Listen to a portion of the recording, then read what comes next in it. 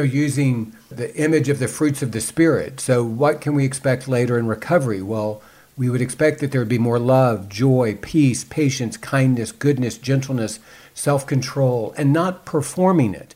Many of us that grew up in the church learned how to perform those things, but it wasn't an authentic expression of self. And so it's being in love and peace and patience and kindness, and then bringing that into the relationships.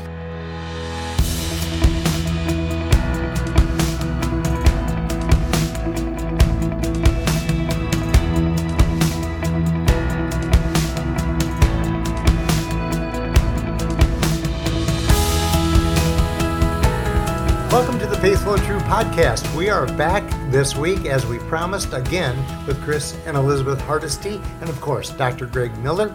And on our last podcast, we hope that you had the chance to watch and listen to that message. But we promised that we'd come back with Chris and Elizabeth because they have a powerful and a kind of bone-chilling story to share with you later in this podcast that you're not going to want to miss. Greg? Okay. So what we set up in the last podcast was basically the question is, what can we expect for life later in recovery? And so we spent the first podcast kind of setting up what the early years look like. And so what is the hope? What are we moving towards? So if Elizabeth, a wife, comes to you and says, is it always going to be like this? I think that's a question we hear a lot. What can I expect later on? What might be some of the ways you would respond to her? I remember asking that very same question. I think,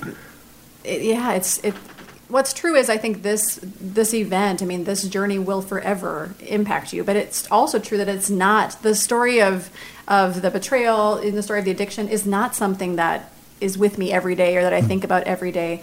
It really is more of the transformation that has happened through it. In terms of knowing myself more, just personal transformation, knowing my partner more, being able to communicate about things. Just kind of this focus, this new vision and focus for the future of where are we heading? Yeah. One thing, I think in the early days of recovery, it's like there's no connection, or the connection that is there is incredibly painful. But later in recovery, there is a new connection that is safer, is more intimate, that you're willing to move towards, that can be trusted. And so even the dynamic in the coupleship, the way that we relate, can begin to change. We feel safer with each other, and we can have fun together. We can vision together. And so, in the early days, what we talked about last time is this is the focus. But as you've said, what we begin to realize, it's a chapter in the book. It's not the entire book. We're early in recovery. It seems like it's the only chapter in the book. It's part of the truth. It's not all of the truth. And so we find this life, even if we're actively in recovery, we find life beyond it.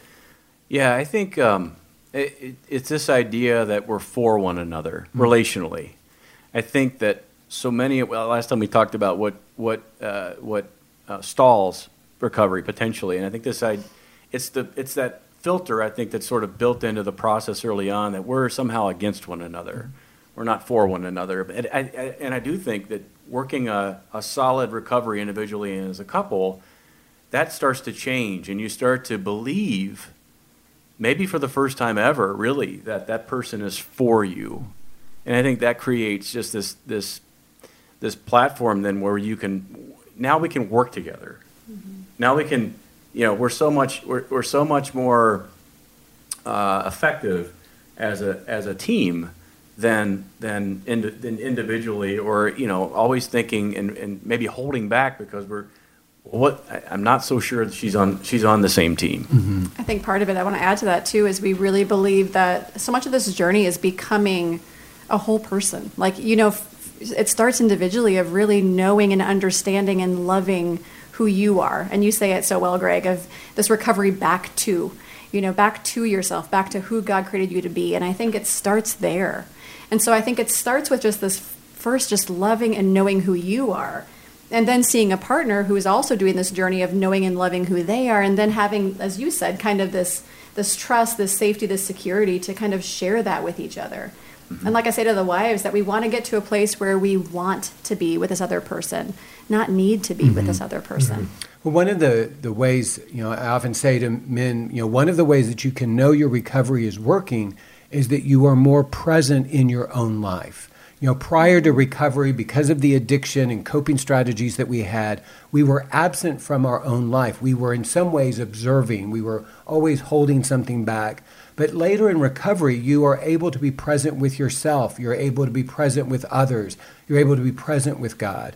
I grew up in the church and I kept hearing that invitation to abide, and I had no context of what that meant because for me it was all about doing and performing. But as I did recovery, I could be with myself. I could be with my thoughts. I could be with my emotions. I could be with others.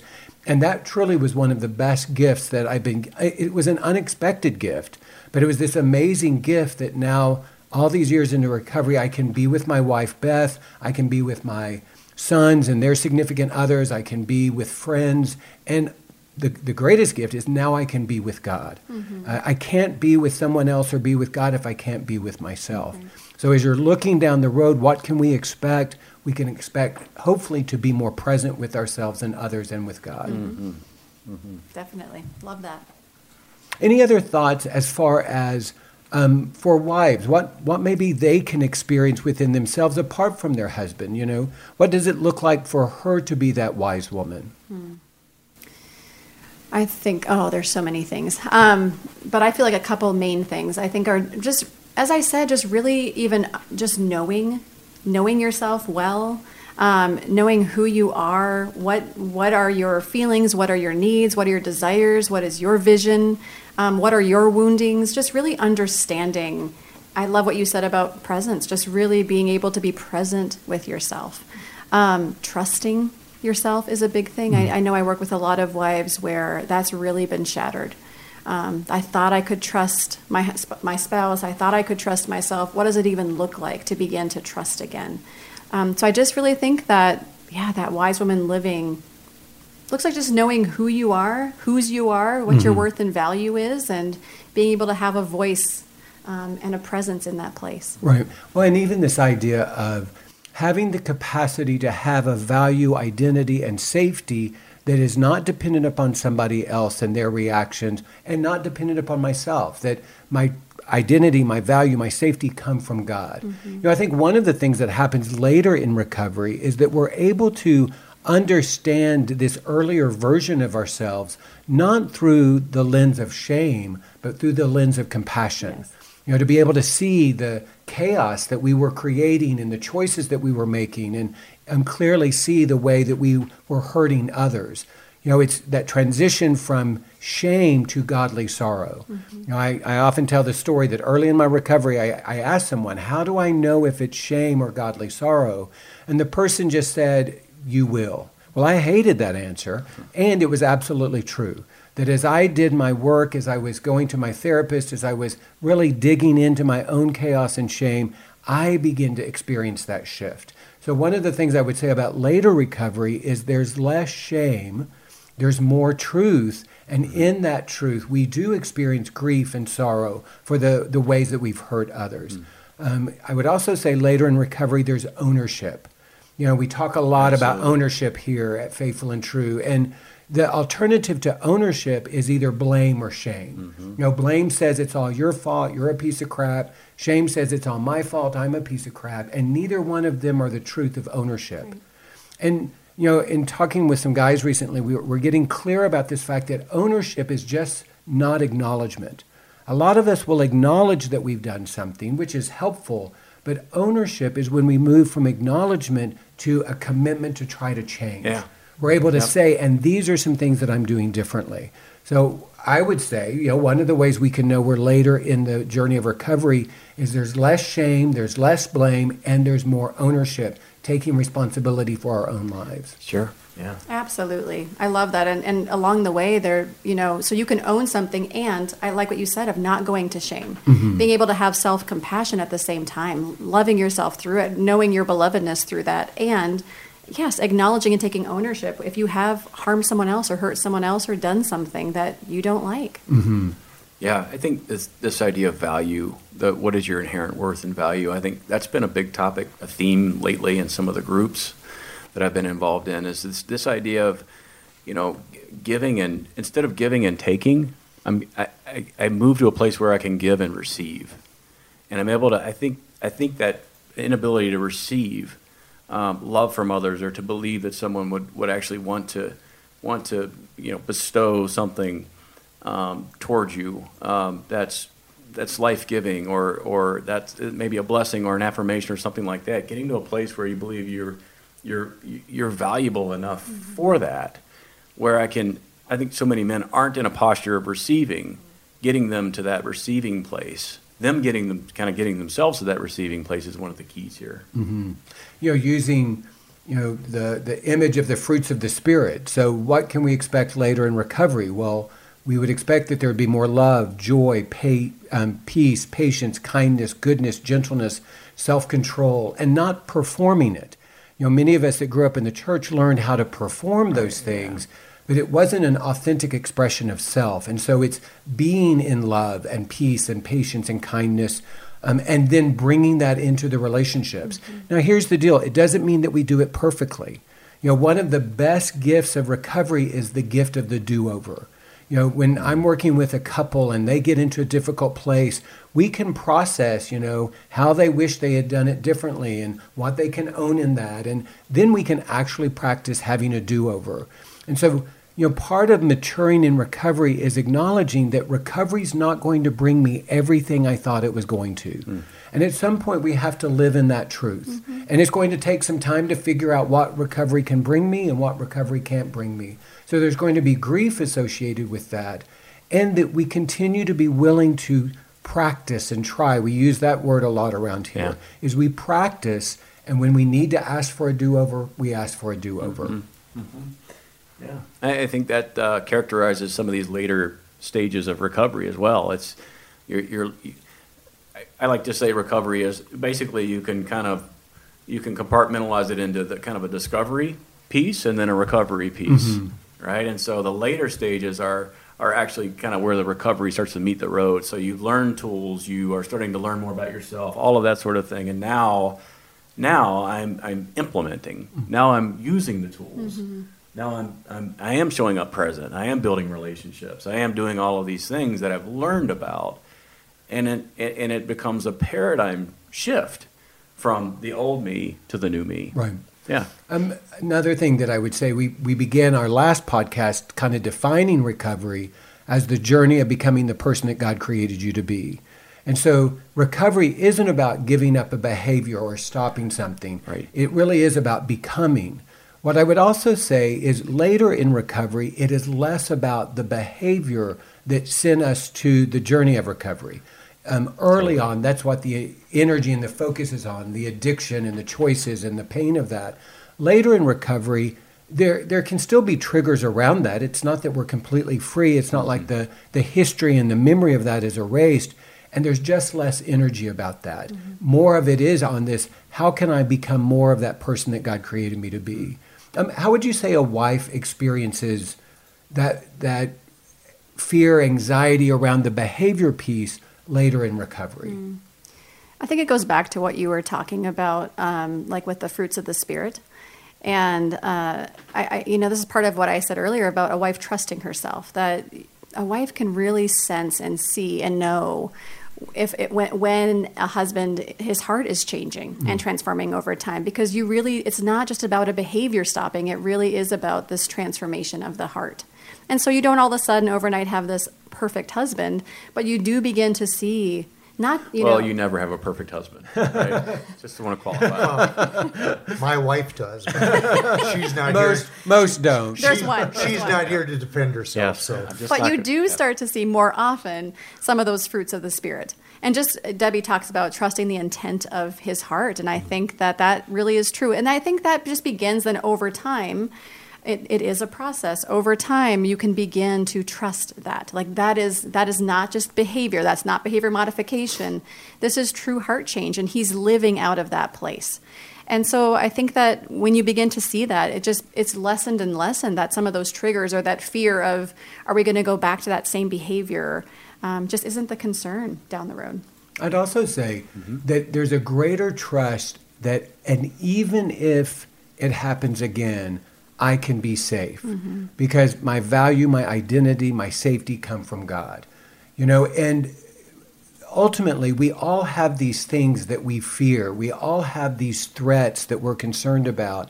And if all we do is focus on that threat and even try to deny the threat, we will stay in this place of not being safe.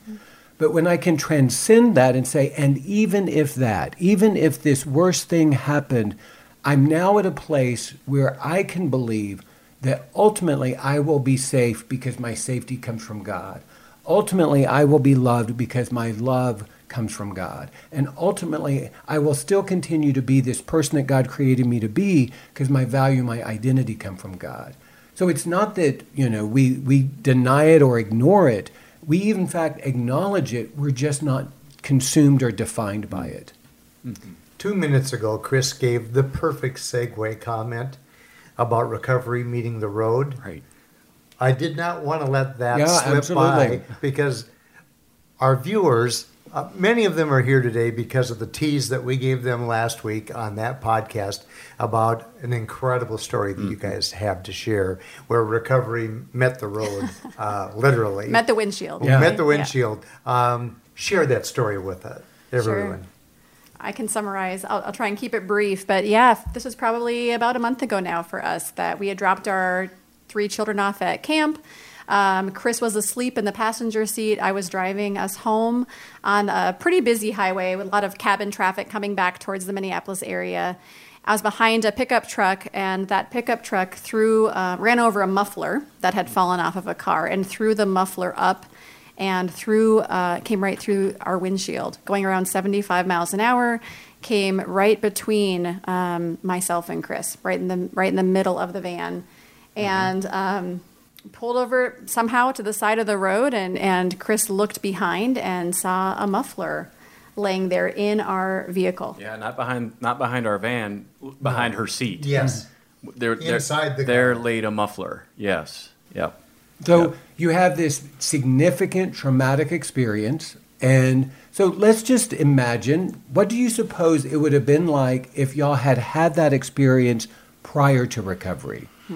So, lots of, interestingly enough, Elizabeth mentioned she was driving and I was asleep, and so, which is kind of unusual for us. Usually I'm driving and she's riding along or whatever. I'm asleep. And she's asleep, right?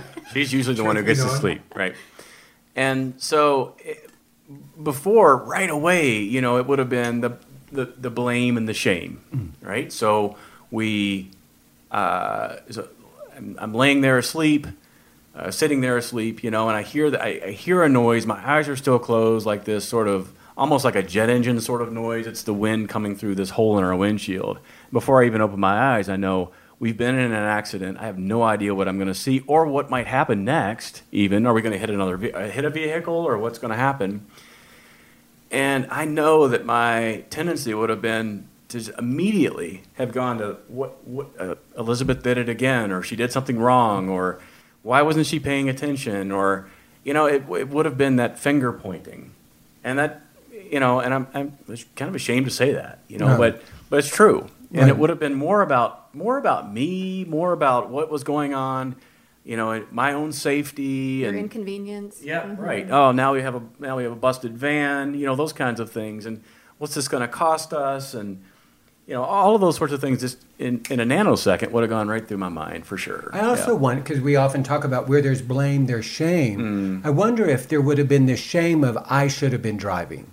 If I had been driving, this wouldn't have happened. It's my fault because I was choosing to sleep and not drive. It's amazing how that blame, shame dance occurs within us in like a moment's notice. I don't even. I can see where you're going with that. I don't even think in my earlier days of recovery or pre-recovery I was even in a place where I could have had that type of shame. Yeah. I was so selfish. Okay. Frankly, I really think it would have been more about the inconvenience and more about. I think that I would have thought those things, but more around the idea of my core belief, like if I want it done right, I have to do it myself, or. The only way we would have made it home safely is if I would have been driving. Like it would have been up to me, that sort of thing. But there's no question, though, Greg, that there's some level of shame that's mixed in there as well, for sure. Would you have had, this is kind of a vulnerable question, would you have had some kind of uncontrolled anger with that blame? Would you have, prior to recovery, did you have a temper? Could there be angry? Could you have exploded over this? Yeah, I appreciate the question, and I'm more than willing to answer the question. And I think that was more, it would have been so much more reactionary in that way. Mm-hmm. So I think what we saw in the accident is I responded, if you will, versus reacted.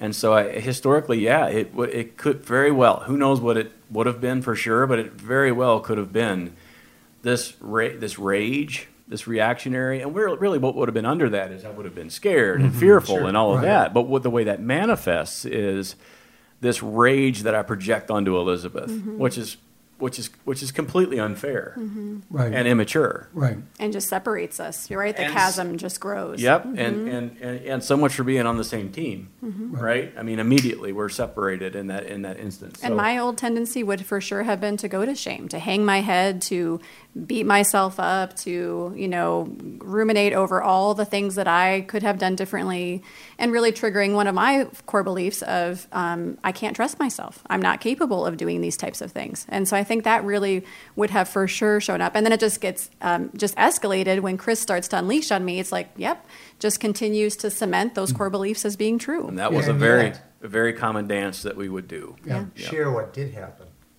because it's quite the opposite. It was quite the opposite. So this is what recovery can look like in later years. Right. Yes. I mean, I think there's so many things that stood out to me, but one of the things that stood out to me was the way that I responded to myself. There was a gentleness with myself. There was a compassion.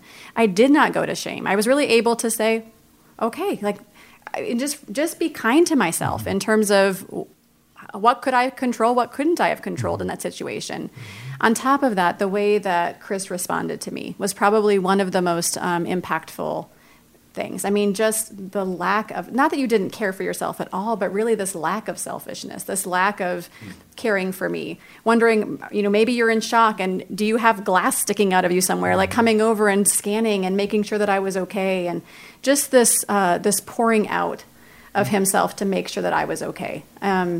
Very, very different and very awesome. Yeah. Well, it was that part of it was a pleasure, but it was more of a, I like to say it was intentional, but it was actually more of a default response. Mm-hmm. Well, and that's how we know our recovery is working. Exactly. It's just now a part of who we are. Yes. I don't have to choose it. I just express it. So midstream, year 2, 3, 4, if you will, right? Then you are having to sort of override the old way of doing things, right? And then, lo and behold, here we're 8 years into recovery, we had this accident, and I'm just grateful that my default response was what we experienced in the vehicle. Kindness. Right. Yeah, yeah. Well, not that it's the perfect response, but it was drastically different than the Chris that would have shown up before. And what's also true is you still had to deal with the consequences. You still had a a windshield that was missing. Fixed. You still had to figure out how to do that. It was still inconvenient. But what shifts is how do we respond? What do we need to do? We are now on the same team. You mentioned that anger would have created that separation, and then there'd be this chasm. But in that response, as y'all were you were able to be together, then it becomes how do we respond to this, which is completely different energy. Yes. I'm not alone. Yep. That's a huge message that I think that couples experience later in recovery is I'm not alone in this. Mm-hmm. Mm-hmm. Really facing it together as a team.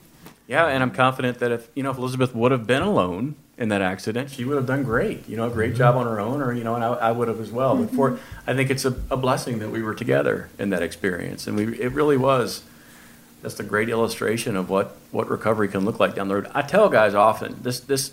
In fact, just recently in group, one of the men was kind of talking about how things continue to happen, adversity. They continue to face adversity. And I'm not sure it was my most empathetic moment ever, but my comment was, that's life. You're going to continue to face adversity. The question is, how do you show up? How do you respond? Are you showing up and responding from that wise chair, or the old that old survivor man? Is he showing up? And so get used to it, because that's life. And yet we have some choices we can make about how we show up. One final thing I would say that I hear in this response was that both of you had access to the truth. Early in recovery and prior to recovery, we are consumed by the lies about ourselves, the lies about God, the lies about others.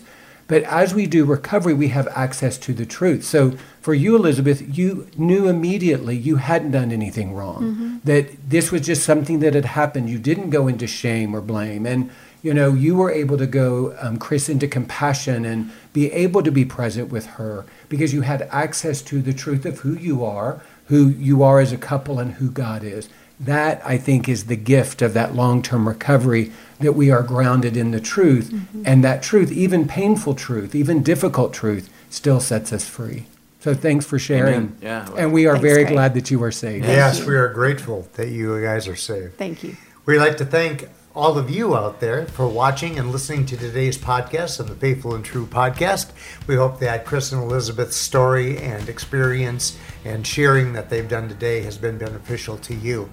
We hope that you can join us again soon. We have a whole library of podcasts that you can view and or listen to at faithfulandtrue.com, and we hope that you'll take the time to do that. If you haven't gone to the Faithful and True YouTube channel yet, we invite you to do so.